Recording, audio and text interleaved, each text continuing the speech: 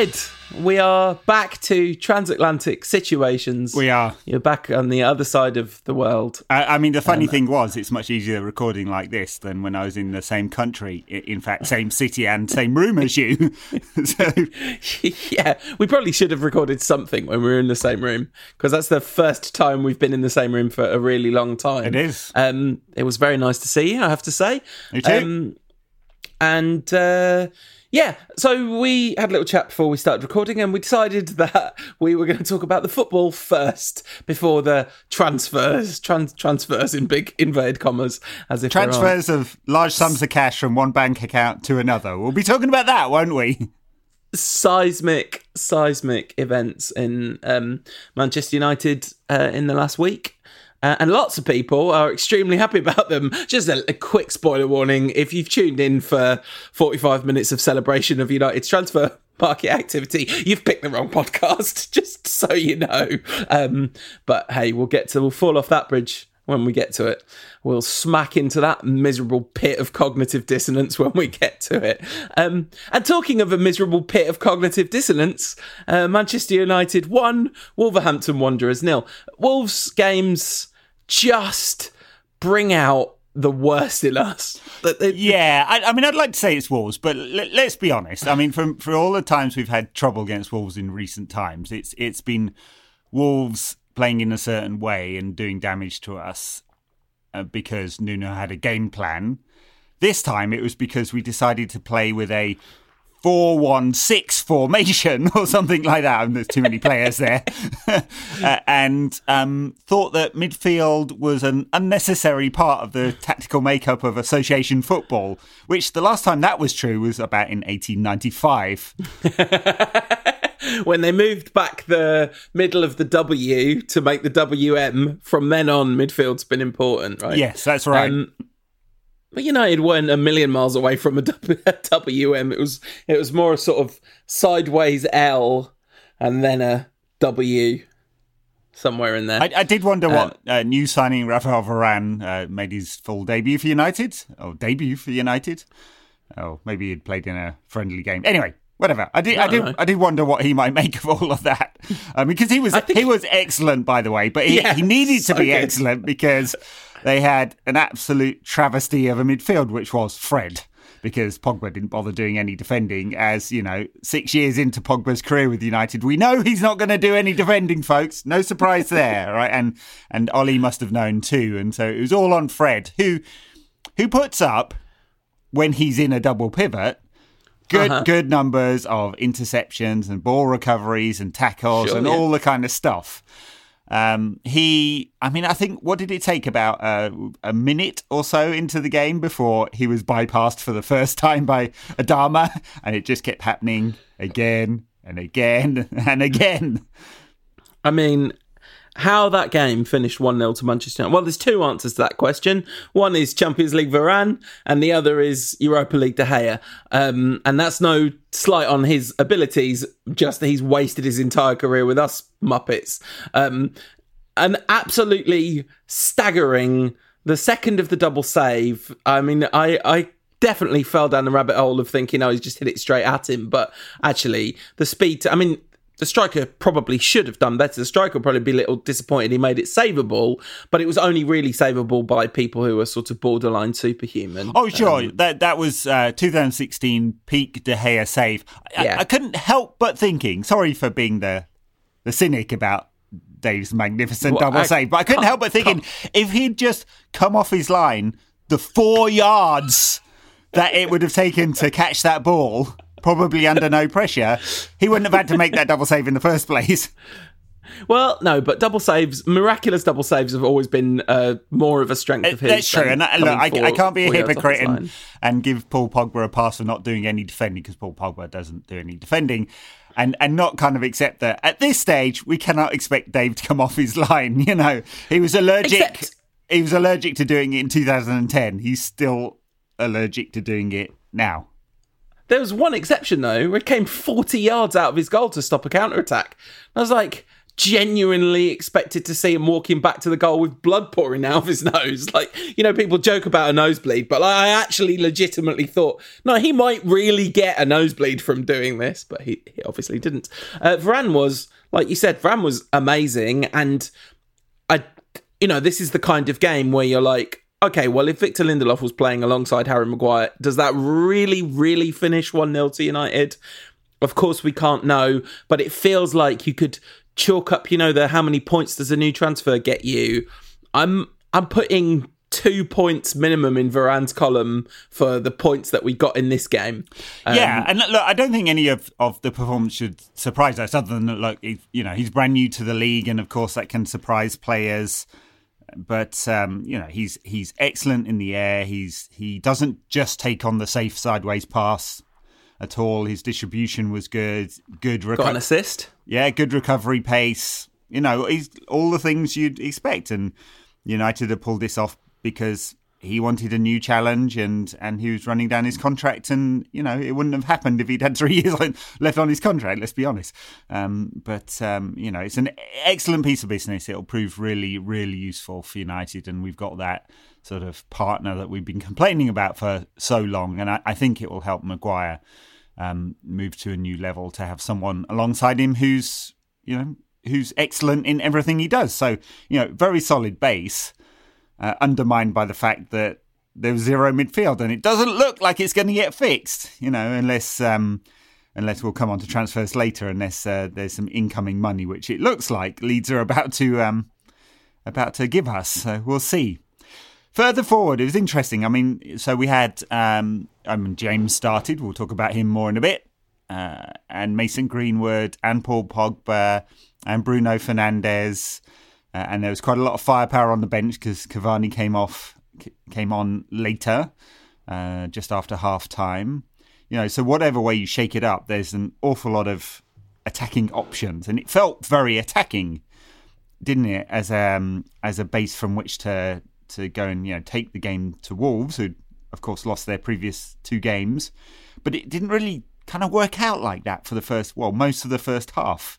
Really, United weren't able to capitalise on it because they just had no control in midfield at all, and Wolves, through Adama in particular, were able to just break at will. Yeah, the overall, the XG in this tells the story of the game, which is that Wolves created a ton of really good chances, and United didn't create, barely any. There's one Mason Greenwood chance early on, which tips the scales, but the rest of it is, and really that's one of those where if you I certainly wasn't expecting him to score that chance necessarily. It's Mason Greenwood, so you always expect him to score, but the way he was coming onto the ball, all that sort of thing. Varane, we talked about landing. I actually wondered for a second. I wonder whether having the new centre-back pairing is one of the reasons we look so chaotically disorganised. I was like, no. It's the midfield pairing, which is the reason we look chaotically disorganised. But the other new signing who started this game was Jadon Sancho, who has, it's fair to say, not even slightly hit the ground running. I'm not pulling any... No. I'm not making any statements about the future about this, but he's actually been pretty bad every time he's played so far, which is a tiny amount. It's a tiny amount, and he's although he's had a couple of weeks training with United. I don't think he'd played a full 90 in any of the pre-season games, and Varane had the extra week with Real Madrid. So I think he's just a week behind. So there's we can say he had a bad game. He did. First 5 minutes or so, first time he got the ball, he ran at a couple of Wolves players and laid off a nice pass to Fred. And you're thinking, okay, good work there. This is what we get with him. He came inside a lot off the right or the left, mostly the left, but took up... basically always. But took up central positions all of the time. His positional map does not look like he's a touchline hugging winger, and we know that he's not going to be for United. But I'm not too worried about a bad performance. He's just not ready physically. Yeah. Another performance which was bad and not worth worrying about was Marcelo Bielsa's inexplicable dream child, Dan James, who, I mean, it's interesting that he picked him. I suppose the decision was actually between James and Matic, given that McTominay was out, and it was really about, are we going to play, we kind of had Matic was so appalling in the game before, you can see why he thought, well, Pogba in that position can't be worse than Matic was, because at least he'll make up for the immense deficiencies he has defensively with some spectacular long balls, and Pogba could easily have had an assist or two in this game. And by the way, that's not me unnecessarily defending him. He should never play in that position. Is certainly not with Fred as the only DM. That's a crazy system. We're going to get to see this quite a bit because Matic is done, right? He cannot play in a game where he needs to defend. And so if one of Fred or McTominay are not available for any reason, it's going to be a horrendous mess. I mean, Donny is not going to play there for all the Twitter chat about, perhaps Donny could play there as a 6. He's done it for Ajax. He's not going to play there. He's seen as a reserve. I was going to say reserve for Fernandes, but there's about 6 other players that could play there first, I think. I don't know what he's seen as. So United have 2 viable double pivot players, and neither of them are a proper defensive midfielder. And we just hope that together they put up the right kind of numbers. And it's just, it's shocking for all the good business United have done. Good business United have done this window. It's absolutely shocking they have not fixed this problem because, after all of that business, and we'll come into detail later in the pod, there's a lot of commentary along the lines of, well, now Ollie has to win a trophy to justify all of this spend. He's been backed again. And in a sense that is right, but there's such a massive deficiency in that position that I don't know how anyone could overcome that. I mean, what's Pep Guardiola's got 6 midfielders. And he plays them every week. We've got give none. Us one of them, Pep. You don't need all of them. We'll take literally any of them. And, by the way, you're saying we've got 2 viable players in a double pivot, and you are describing Fred and Scott McTominay as viable players in a double pivot, which, is very much, genuinely, it's a stretch, right? They've had good games and plenty of bad ones. And of course, they're our best option, but that's the kind of, we're in a situation where if one of Fred or Scott McTominay go down, we're in big trouble. Oh, and sure. Scott McTominay has gone down, right? He's had surgery. He's got a groin problem. He's going to be out for a few weeks. Fred, £52 million. Fred, surely they typed those numbers backwards when they put the bid in and just never noticed it, and even then... Yeah, Fred's performance, and as I said, he does put up good numbers sometimes for some crucial stuff. Yeah. He presses, he's the trigger for a press often. He does do make ball recoveries and interceptions, tackles, stuff like that. He puts up some good numbers, but he's not a defensive player. He doesn't get into the right positions. He's bypassed too easily. But almost worse than any of that was the fact he gave the ball away. I think I'm right in saying 17 times in this game.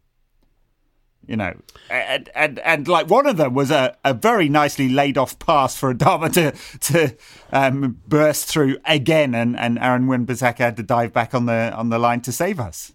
Oh yeah, an amazing block from Wan-Bissaka. That one particular one in the first half, absolutely fantastic. It was a shambolic performance, but there is so much quality in attacking areas at United that, opposition fans, I love the Touchline Fracas podcast, and one of the things that opposition fans have started saying about us is that United are inevitable, like Thanos. United have become inevitable. It doesn't matter what you do, United will skank one somehow. And there's this profound truth in that. So we should mention... This is 28 games away from home unbeaten, more than anyone else in Premier League history. Maybe top flight?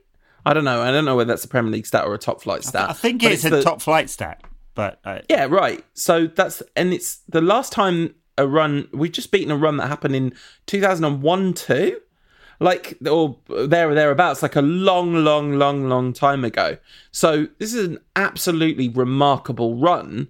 And it's been done. There's been some really impressive performances in that time, but United have gone behind however many times in that run. It's a huge number. I think 9 times in that run. We've gone behind and come back, which is remarkable. This was a really good example of United being United are inevitable. It was that sort of goal. Yeah. Because... Yeah. You said Skank, and I don't think that's it. I think it's, it's still true that there is no real discernible pattern of play in United's attacking build-up, right? It's just, he doesn't coach it. Ollie does not coach a particular system and pattern of play. It is about United having 6 individually absolutely brilliant players, and one of them is going to come up with something most games, So I don't think it's. I think in the way that we said about Mourinho, he doesn't coach the final third. I don't think it's true that Ollie doesn't coach, that they're not having session. I mean, last season they didn't coach anything because there were no sessions for anything other than recovery and fitness. There just wasn't any time, and there literally was no time on the training pitch because they played twice a week all season and had to do the recoveries in between. So I think there is some aspect of like very clever movement, and maybe the players have worked all this out themselves, but there are interrelationships between the attacking pieces of the puzzle that work and that look sort of similar, whoever the personnel are, and maybe you could say that's the collection of personnel. When I say Skank, I mean like this one was often it's been a penalty that's restarted it, and a lot of those have been entirely justified, but also it was a weird season where the rules of penalties, they've literally said, maybe we shouldn't give a penalty for everything this season. But anyway, this one, Greenwood, I mean, you put in the group chat that Greenwood's XG on his goals this season is 0.08, 0.1 and 0.06. And I'm like, yeah, but really it's Mason Greenwood, so it was 1, 1 and 1. I'm not sure this one was quite on target until it was punched into the net by the I was going to say Wolves keeper. He may be a little disappointed with that one. Yes, I'm thinking might be a bit disappointed that he punched the ball. David De Gea at the other end making spectacular double saves to get United an undeserved clean sheet, and this lad making sure that Wolves don't get a clean sheet they probably deserved. Unfortunate. Mason takes it really early, as he does, and hits it low. So, he's done at least part of the work there, but yeah.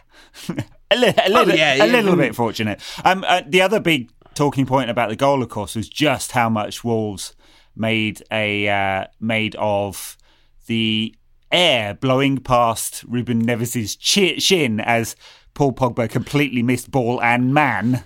And then he took about 3 seconds, looked at the ref, and then fell over. What was going on there? What exactly was going on there? Quite remarkable. It was very confusing. It's like, there's cameras, right?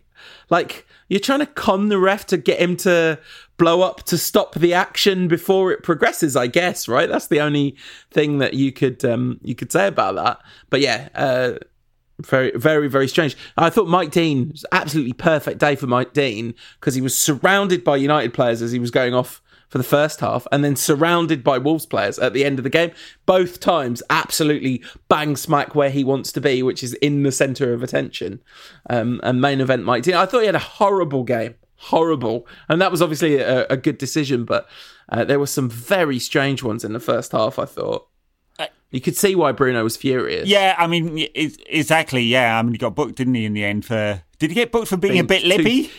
Too furious. Although, to be fair, I do believe, having read it, I'm pretty sure that when Mike Dean was talking to Harry Maguire, he said, "I'm the ref," which I think is fair enough when you're dealing with Bruno, because it's like, Bruno, you're not the ref. You can disagree, but you aren't actually the ref. You don't get to decide what the decision is. Well, that's right. And whether it's Mike Dean or any other ref, it's far and few between when you're moaning at the ref that they go, you know what, Bruno? You're absolutely right, fella. Yeah, I'm changing my mind here. And in fact, you have the cards. So, hey, and Mike Dean's just never going to do that. I don't know how many hundreds of games Mike Dean has refed at Premier League level, but you're right. He likes the centre of attention. He's pretty inconsistent as a referee, as many of them are. But I think he, for a supposedly, top level ref, it feels pretty bad from him. And he's fairly card happy, and you're looking for something to happen. But the fact that he said no foul on that one, and that's the only thing any one of the pundits from any media outlet wanted to talk about afterwards, was kind of amusing. It's so weird. I mean, it's because it's Pogba, isn't it? Like, literally, it's because it's Pogba. That's why there was conversation about it. I don't think there would have been a great deal of conversation about Graham it. Souness called it a leg breaker. Which I mean, I have to say, if Paul Pogba has become a Jedi and he's able to break the guy's leg without being anywhere near him, amazing. A leg breaker. Graham Souness. It's a problem. It is a problem. I have to say, watching this game, at no point did I think, you know what United really need in this game? Segue time. What United really need in this game, where they're defensively chaotic and coughing up chance after chance after chance and aren't really getting any service whatsoever to a centre-forward who is actually really mobile. What they need is a 36-year-old Cristiano Ronaldo up front. And yet, so since we last met, ladies and dear listener, since we last met, I don't even know how much City chat there was by that point. There might have been some. And maybe that was the day that he was going to City, but that did not last very long, because it turns out he just Ruddy loves the Ruddy Reds, and Alex Ferguson and Rio Ferdinand combined to convince him that his heart was indeed in the Red of Manchester. That's it. And £480,000 a week. You know, just he'd have got that at City. He'd have got that at City anyway. So yes, he's going to earn the money anywhere. Yeah.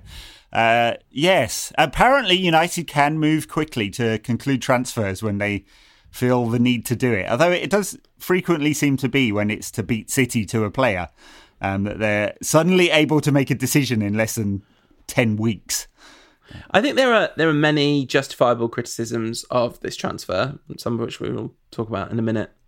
One thing I don't think you can say is that you can compare it to other transfers, because, to be fair, the commercials of this transfer are absolutely unique. Sorry to bring him up already in a conversation about Ronaldo because it's contractually obliged. The only other player with anywhere near the same kind of commercial impact would be Messi, and probably Ronaldo's commercial impact is greater. I don't know who has more Instagram followers, but I think Cristiano Ronaldo might be the most followed person on Instagram in the world. He's right up there anyway. So there is a unique level of brand appeal and financial benefit to the club. Potentially.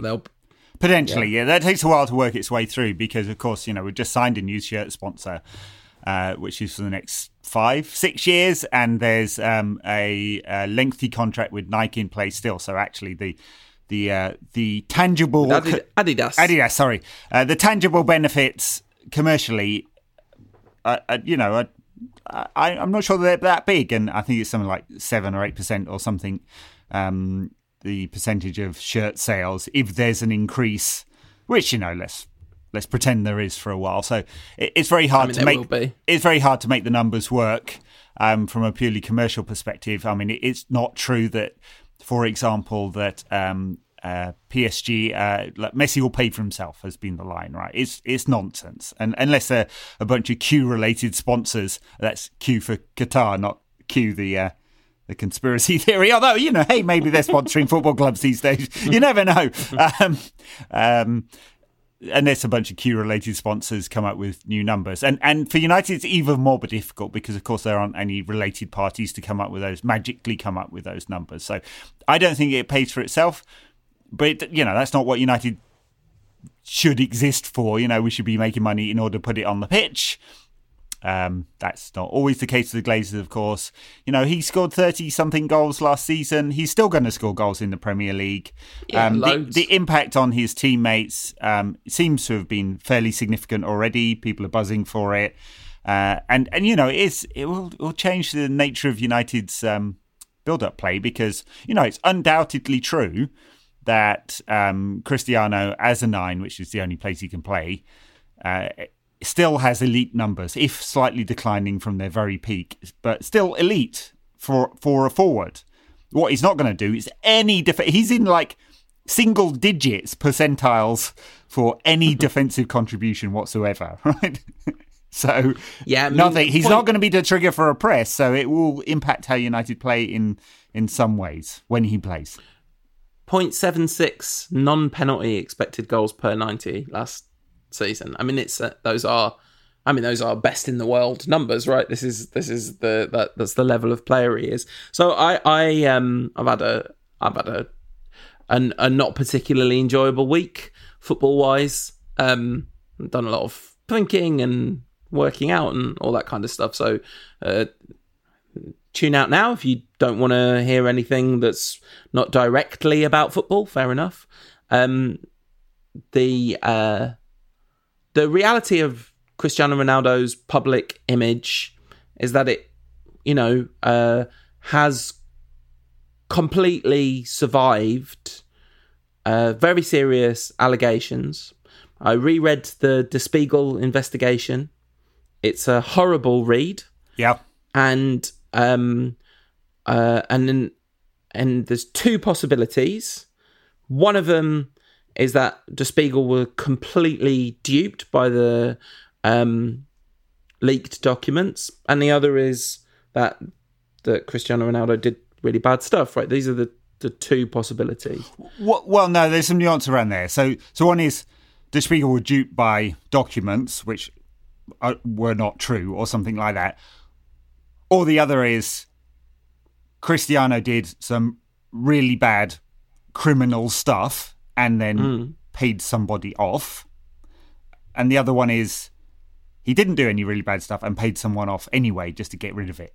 I mean, so... Yeah, although what I'm saying is if the documents that are purported to in that article are legitimate documents, there's not really very much doubt, right? That's the nature of those documents. And, I've mentioned this on Instagram, and I have to say the overwhelming, our Instagram audience is a particularly self-selecting group of the people that enjoy our work. Because, it's a small percent of, of the audience, and lovely. The vast majority of responses were pleased that we'd mentioned it, slightly dispirited that it hadn't got broader mention, slightly dispirited by the kind of United, the world of like United people online, United-y type people online hadn't got much of a mention, and no coverage at all in the mainstream. None at all. In fact, the only person who has a mainstream audience, if this is the right way of putting it, that I've heard mentioned it is Dan Harris, who has on occasion written for The Guardian and other outlets. And he went on the Ball podcast, the Irish podcast, to talk about both Ronaldo's football impact and his legacy as a human, and I thought he was, if you haven't, we'll say some very similar things, basically, but, if you haven't listened to that, it's worth a listen as well, about that. And elsewhere, no commentary on this at all. And you started this segment by saying his reputation has completely survived it. Yeah, more than that. If you look at United's away support at Wolves yesterday, not only was there a cutout, but a significant amount of time was spent singing Viva Ronaldo. People are delighted by this transfer, and there is no cognitive dissonance because people are just not engaging with the reality that Ronaldo may well have, alleged, again, just, before Ronaldo's lawyers get in contact, is alleged to have... This is not about our opinion. This is about the reporting. Exactly. Right? This is about the Der Spiegel piece. Right, and we haven't mentioned it. He is alleged to have raped a woman in 2009 and then paid her to keep quiet. It's in Las Vegas hotel, right? It's all out there. You can go read it.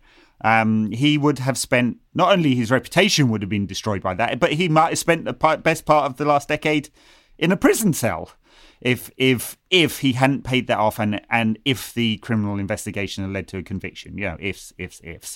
That second one's a pretty significant if, isn't it? One of the things that I was going to say a second ago was that when I was talking about the response from our audience is just had one message saying, yeah, but what about the fact that he was found not guilty? It's like, well, that's absolutely nowhere close to the truth of what happened. There were no criminal proceedings because it was impossible to conduct any because this had happened in 2009. I don't know if it was a couple of years ago, maybe 2018, when this was all coming to light. And the I'm not a lawyer, but I'm going to imagine it'd be pretty difficult to enter into a court case documents that were available because of a public leak that would have breached lawyer-client confidentiality. I'm not sure you can, even if it is in the public domain, I'm not sure you can. But I don't know. I have no idea. I'm not a lawman, but it sounds anyway. The whole point being the case wasn't prosecutable, which is nowhere near the same as it was found not to have happened. Of course, it's possible that it didn't happen, but that's the two aren't the same. Anyway, yes, and we can look, and you know, of course, I can, and many people will have said this and will say this, that he is innocent until proven guilty. It's just bloody damning. Go read it. It's a brutal read. You know, trigger warning if you have been abused, you might not want to read that. It's very specific and very detailed, and within that, there are some extremely damning words from Cristiano himself. If the documents purporting to be. Yeah, exactly. Yeah. So that's our backs covered. The thing I wanted to talk about is what we do about this, right? Because we're not going to talk about this every time he scores a goal. We're not going to talk about this every game for the rest of the season because there isn't a new conversation to be had every time. I certainly don't want to be making flippant remarks about it because I don't believe any of this deserves... I genuinely don't think there's a place for humour in the discussion of this because it's just not funny. And so there's a kind of necessary compartmentalisation, but I'm not talking about the compartmentalisation of just wildly cheering every goal and dissociating from the reality of that. I've never really cared for, he's never been my guy, Cristiano, you know, like, I don't think it would shock people that have been listening to this show for a long time to imagine that, I don't think I would like to be friends with Cristiano Ronaldo personality wise. Like loads of people say, you know, he's a great guy behind the scenes or whatever. And that's all well and good. But, you know, he's always been the kind of a bit preening and a bit egotistical seeming for my tastes. So there's all of that. But this just makes it just like, this isn't a guy I can get behind. This isn't a guy whose triumphs I can easily celebrate. Of course, they're our triumphs now as a club because I do expect United's season will be better on the pitch than it would have been if they hadn't signed Ronaldo. That's self-evident. This is one of the best ever to do it. He's coming to the end of his career. There are issues around mobility up front or whatever, but he's still going to, I mean, who in our team, if you want United to win a game, do you want a chance to fall to? Well, the answer's just changed from Mason Greenwood to Cristiano Ronaldo. And much as I think Mason Greenwood's ceiling is extraordinarily high, obviously Ronaldo is the answer to that question. So yes, it's going to be a rough season, I think, in that way for me. I'm only talking personally, you know. Yeah, I mean, you know, should we just call him cognitive dissonances Ronaldo from now on, and it'll just shortcut the previous 15 minutes of conversation? Yeah. But that's the thing. You've not even got any cognitive dissonance. You're just it's just the negative. Yeah, no, I get it. Yeah, and more than that, like that's kind of what I mean about, like, I don't even want to be flippant about it. I don't want to be flip about it because it feels disrespectful on a whole number of levels. I can tell you what I'm going to do personally. I'm going to work on just not engaging with that because I can't do anything about it. You know, terrible things happen in the world all the time. We have a small platform, which I think there'll be some people who are furious about this conversation, but I'd say, like, the people that dig our show will be somewhat relieved to hear people have this conversation and probably would be quite surprised if you and I hadn't. So we're going to have this conversation in this episode. It might come up again for one reason or another as the season goes on, but basically I'm going to be, I guess, relatively dispassionately analysing the performances. That's going to be my Ronaldo take for the rest of the season. Yeah. Okay. And then in terms of his impact, apart from the fact that he's going to score a bag load of goals, because assuming United can get the ball out of midfield into the final third of the pitch, he's going to score goals. Of course he will. And the impact on Mason Greenwood's an interesting one because he started the season really well. I mean, he had a full pre-season, got over his injury that kept him out of the England squad, and whether he'd made the final squad or not, I don't know, but has had that pre-season, has come back, looking really fit and really sharp. And it's been electric, not just the goals. I mean, his running, his ability to... It's so good. Yeah, its movement's fantastic into the channels, through the centre, whatever. If there are any doubts about whether he could play at number 9, there shouldn't be. He can definitely play at number 9. Although it was a bit odd that last week he got shifted, against Southampton, he got shifted out that central position, having been excellent on the opening day of the season, dumped on the right. And this week, of course, Paul Pogba has been excellent in 2 games off the left, was dumped into the middle. Different conversation. But anyway, the impact on Mason Greenwood is probably not positive. Maybe there's a net positive through being in the same squad as Ronaldo, in the way that it seems like he's built a good relationship with Edinson Cavani. So hopefully he gets enough. Like, if it means he gets 20 games left this season, I'm not sure that's a good thing for Mason, but we'll see. But I think it's extremely unlikely that Mason Greenwood gets 20 games fewer, because I think that he's the first choice front 3, Ronaldo, Greenwood, Sancho. Now, Cavani... It's an interesting one. I mean, I know he played out of position sometimes at PSG to accommodate various players. I mean, Cavani must be thinking, oh, for God's sake, you bent over backwards to persuade me to sign another bloody contract in the middle of pandemic. I can't go and play for my national team. And now you've gone and bloody signed a number 9. Great, cheers. Do you want the number 7 shirt, Ronnie? Well, talking about that, it looks like that might happen. Wow. So I don't know whether this is true or not, but some people are saying that he may well take up Dan James's number 21 shirt and Cristiano has the number 7. We'll see.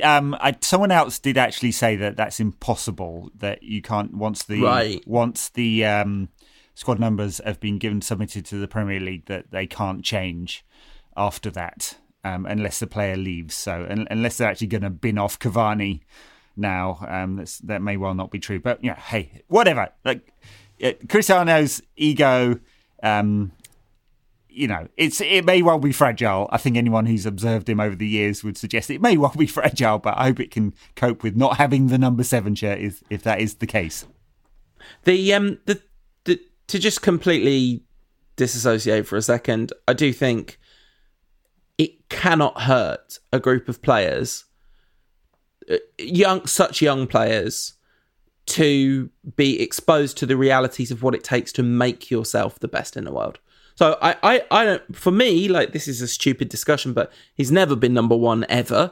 It's always been Messi. That's fine. Like, even if you disregard that, Ronaldo's proximity to the conversation, the number of Ballon d'Ors won, the scale of achievement on the pitch. I mean, Ferguson said of him, hard work's a talent too. And I'm not saying he's like, I mean, obviously he was blessed with abundant ability when he was a teenager, because we saw it was electric, the step overs, the dribbling, just the wonder touch. Sometimes he was an amazing player, but in order for him to do what he's done, he had to work in a way that other people don't have to work to get to the level they've got to. His work ethic is almost the singularly most important talent that he possesses.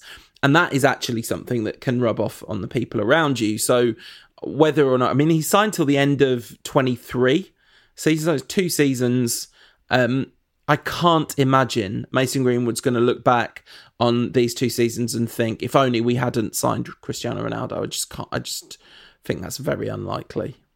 Who knows? But I just think it's unlikely. Yeah, sure. 2 with an option for a third. So right. And Cristiano's talked about playing till he's 40. So we'll see. After we'll get a good sense in a few months' time. Just how much time Mason's playing on the bench. And of course, it's not going to. I just don't see it. Like, I'm not Rashford. I'd be really worried if I was Marcus Rashford about the amount of times on the bench. Mason Greenwood is so Mason Greenwood is inevitable. Mason Greenwood is inarguable. I love a ridiculous hyperbole, but probably not since Ronaldo have we seen a young player who's made our jaw drop like Mason Greenwood has. He's a level of talent that just... And Solskjaer is not averse to that kind of play. I mean, there's maybe some stuff behind the scenes that we don't know about or whatever, but to me, Greenwood is still just going to play so much football, particularly with Dan James leaving. Yeah. Okay. Is there anything we have to say else about this? What is that, James? Do you think definitely leaving or not? I mean, it's rumoured that Leeds put in a £25 to £30 million bid, which would be very good money, given that United signed him for about half that. So it's probably 25 in add-ons or something like that. It seems like people are really confident that it's happening. So yeah, and it should happen. I know there's a few dissenters who said, are United going to miss? I think there are people who don't see him enough. Honestly, I mean, the only thing that we'll miss from Dan James is the pressing, because we have plenty of others who can run into space. Greenwood, Sancho, Rashford, Martial if he's fit and or on it. He was all right, actually. Having been absolutely awful against Southampton, I thought he looked quite bright against Wolves in the half an hour or whatever he got. Yeah. And there's been a few people that suggested that maybe it was Martial that should have gone instead of Dan James. I mean, Martial's ceiling is obviously higher. It's not very consistent, but it's obviously higher than Dan James. And you just have to look at Dan James's performance yesterday and in the two other games this season and during the Euros and for the previous season before that to know that there's no progress here with him. If you want someone to run into space and be the trigger for the press, excellent. If you want someone who's got any kind of quality on the ball whatsoever, he's not your man. And good luck to him. It's a good move for everyone, I'd say. Yeah, definitely. Like, I hope he does brilliant. I know it's Leeds or whatever, but I hope he does brilliantly. I hope Bielsa helps him loads. I think he's going to be great for Bielsa in loads of ways. I think that's good. And the fact that we've made a profit on this transfer is quite something, given, I wouldn't say over the last 2 years. I guess he's shown that he's not intimidated by the Premier League. He has scored some goals in that time, but I don't know quite why he's worth more money than he was then.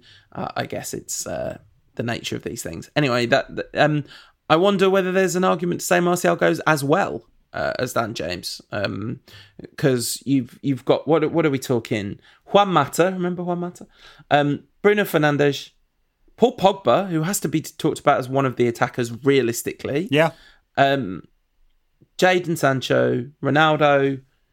I can't remember who I've said who I haven't. I don't know. Cavani if I said Rashford. And Rashford. Okay, yeah. Yeah, Cavani and Rashford. Yep. It's a lot into three or four places. Yeah. 4, I guess, because I included Fernandes. So that 7 goes into 4. You didn't even count Donny van de Beek in that. No, I did count Juan Mata though, so it's not actually 7. It's Jesse Lingard, who is effectively the understudy to Bruno Fernandes, I think. So that's now we're talking let's just talk about the really, really, really kind of top level players out of that. Cavani, Rashford, Sancho, Martial, I'm giving him the benefit of being included in that group. He would want to see himself as, he wouldn't want to see himself as Jesse Lingard, would he, Martial? Or Mata, on that level. I can't remember if I've said again. Anyway, it's a lot into not that many spaces. There's going to be good players on the bench every game, basically. Well, that's right. And okay, so one of the other reasons I think United should probably take a fee for Jesse Lingard, whatever it is that there's lots of other players who can play in those attacking positions that we haven't even mentioned. So Hannibal Mejbri, who's a really excellent young player, will probably want some game time.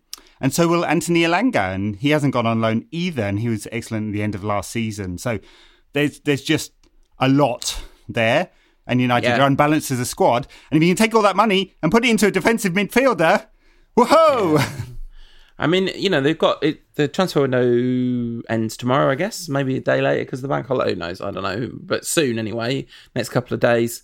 I'm sure it's very tempting to be like, oh, we've got Ronaldo, that's it, no more business. But my goodness, the difference that it would make if they do sign a midfielder. I was going to ask you about the Ronaldo signing.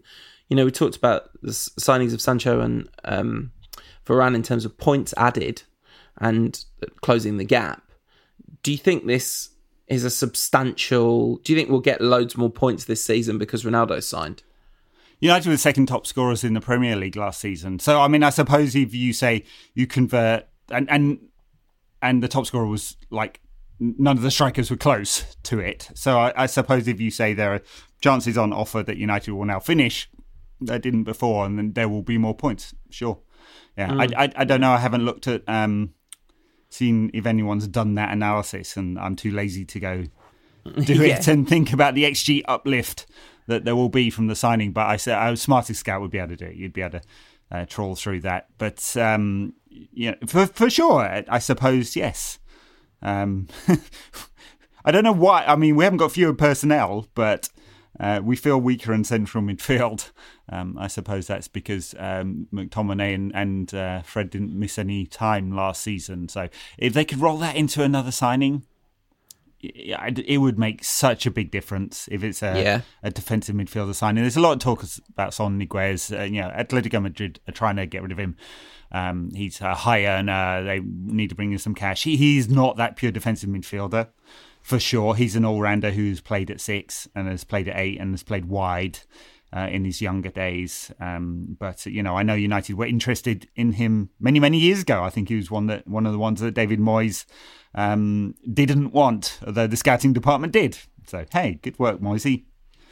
I mean, he was a player that I wrote a lot about in the Bleach Report days and Van Gaal times, and just right. Generally speaking, he was always someone we were linked to. And whenever I would be asked, I mean, this is why on earth anyone ever thought, oh, I know, we'll ask Paul to write this. Well, I can tell you why. It's because the content of what was written didn't matter at all to whether or not the article got clicked on. It was like, which five midfielders should United target? I would always have him on the list because he was one of the ones I'd heard of. But no, genuinely, like, he was a player that I always thought would be a fantastic fit for United. So it'd be, I'd be excited by that transfer. But to be honest, I would be excited by any midfielder we signed. If you just told me Michael Carrick's coming out of retirement, I'd be pretty excited about that at this point. Well, that's the thing. We keep using the word defensive midfielder, but there are two types. Right, we've said this every time we've said this, and the other type, the controlling type. You've got Michael Carrick as an assistant coach there, one of the greatest controlling midfielders of the last 15 years or so. You'd think he might have a little word. Yeah, maybe so. So yeah, it's been a weird week, and most people have been delighted and super celebratory, and I totally get that. And there are genuinely lots of people who don't know about this story, which tells you a lot. But also there's people who don't care, and that's fine. Well, it's not fine, but it is what it is. And it's certainly not fine. It's incredibly sad and a sad indictment on the nature of society. But so is so much of what happens in the world, and in football in particular. It's supporting United is for someone who politically and socially sits where I sit on the general spectrum of things, is probably a weird life choice anyway. So yet another impediment to... Well, it probably wasn't when you first started, to be fair. No. I mean, also... my social and political consciousness was not particularly formed by 1985, but we already had been on multiple CND marches by that point. So, it's kind of always going to end up where it ended up, wasn't it? So yeah, it's going to be a weird old season. I was going to start talking about a preview, but it's not until September the 11th. Yeah, the international break, yeah. So that United play next. It's I hate this international break. You just feel like you started the season and talking of broken records and saying things I've said over and over again. Every season for 12 years. Every season for 12 years I've said this one. It's the worst one, isn't it? No. This is the second worst one. What's the worst one? The worst one is the next one that, like, you kind of get into the Premier League season a bit and then this international break happens. You go, okay, that's out the way now. And there's another one, like, before you know it, just rolls up straight on you. So a bunch of players will go away. It doesn't look like Edinson Cavani will go. I mean, maybe they've had a word to say. I mean, the Premier League has kind of taken a collective decision that anyone on a red list would not be allowed to go. FIFA does not take that. So FIFA is saying, no, they have to be released. In fact, they have to be released 2 days early to cope with any travel restrictions and stuff like that. Cavani, if he went, would miss 4 United games as a result. And I have to say, given how disrupted his season was last year by starting so late, and it started late again because United gave him extra time off to be back home in Uruguay after the Copa America, it would be, honestly, taking the piss if he did go, and I understand he's passionate about playing for Uruguay and would like to, but he goes away and he's then not available until October again. Hell, United are actually paying your wages. Yeah. So yeah. Anyway, yeah, looks like he's not going, but a bunch of other players are. So, for example, Villa are going to lose Martinez and Buendia for quite some time by the looks of it. One of the things about Cavani, like, is now United are probably like, no, you can go if you want. Save Ollie a headache. Like, he's got to have a less complicated conversation. You might come back and find your shirt numbers changed, but hey, normally I don't like this international break. This time, I'm quite glad to have a week to do some work on myself, to do some letting go of the things that the serenity to accept the things you can't change, the wisdom to know the difference, all of that stuff. Like, it will do me good personally to just have some time to do some breathing exercises, let go of some negative energy that I don't particularly want to be carrying, that's about something that's nothing to do with me whatsoever. All of that good stuff. And then we'll be back after, weirdly, I mean, I bet the broadcasters must be absolutely fuming. United's next game is 3:00 on a Saturday. Imagine Sky Sports are there's blood coming out their eyes as they cry tears of like, why didn't we put United Newcastle on the TV? Why? I wonder if they're trying to look how they can change that one. Yeah, yeah. I think they might not be able to. No, it's too soon. It's too soon. They've picked that one. They decided not to pick that one. Probably because they assumed it would just be a nice, easy win for United. We'll be after that, back after that one to discuss it, and all the stuff that goes along with it. And we talked not worth a proper preview, but we are contractually obligated to guess what the score's going to be in United against Newcastle. It is I'm pretty sure it is Newcastle, September the 11th. Yeah, I mean, should we be guessing how many our new signing will score? It's going to be a lot, I reckon. What a lovely start. Brucey's friendly tune, roll into town. Steve Bruce's entire press conference pre-match is going to be, oh, isn't it lovely that they've signed United back to the top where they belong? Just it's pure United friendliness from Brucey before that one. I think that United are going to, they're going to absolutely spank them, to be honest. I think so too.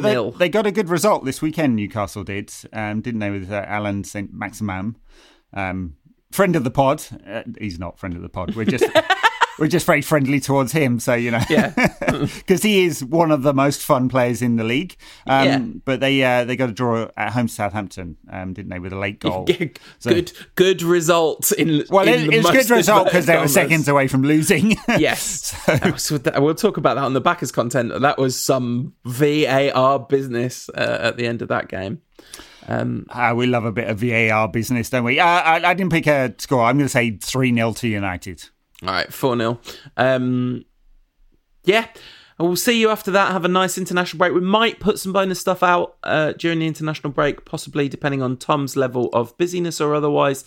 But yeah, we'll be back with a proper podcast after that Newcastle game, and we'll just end by saying, "Come on, most of you Reds." Bye now. Bye.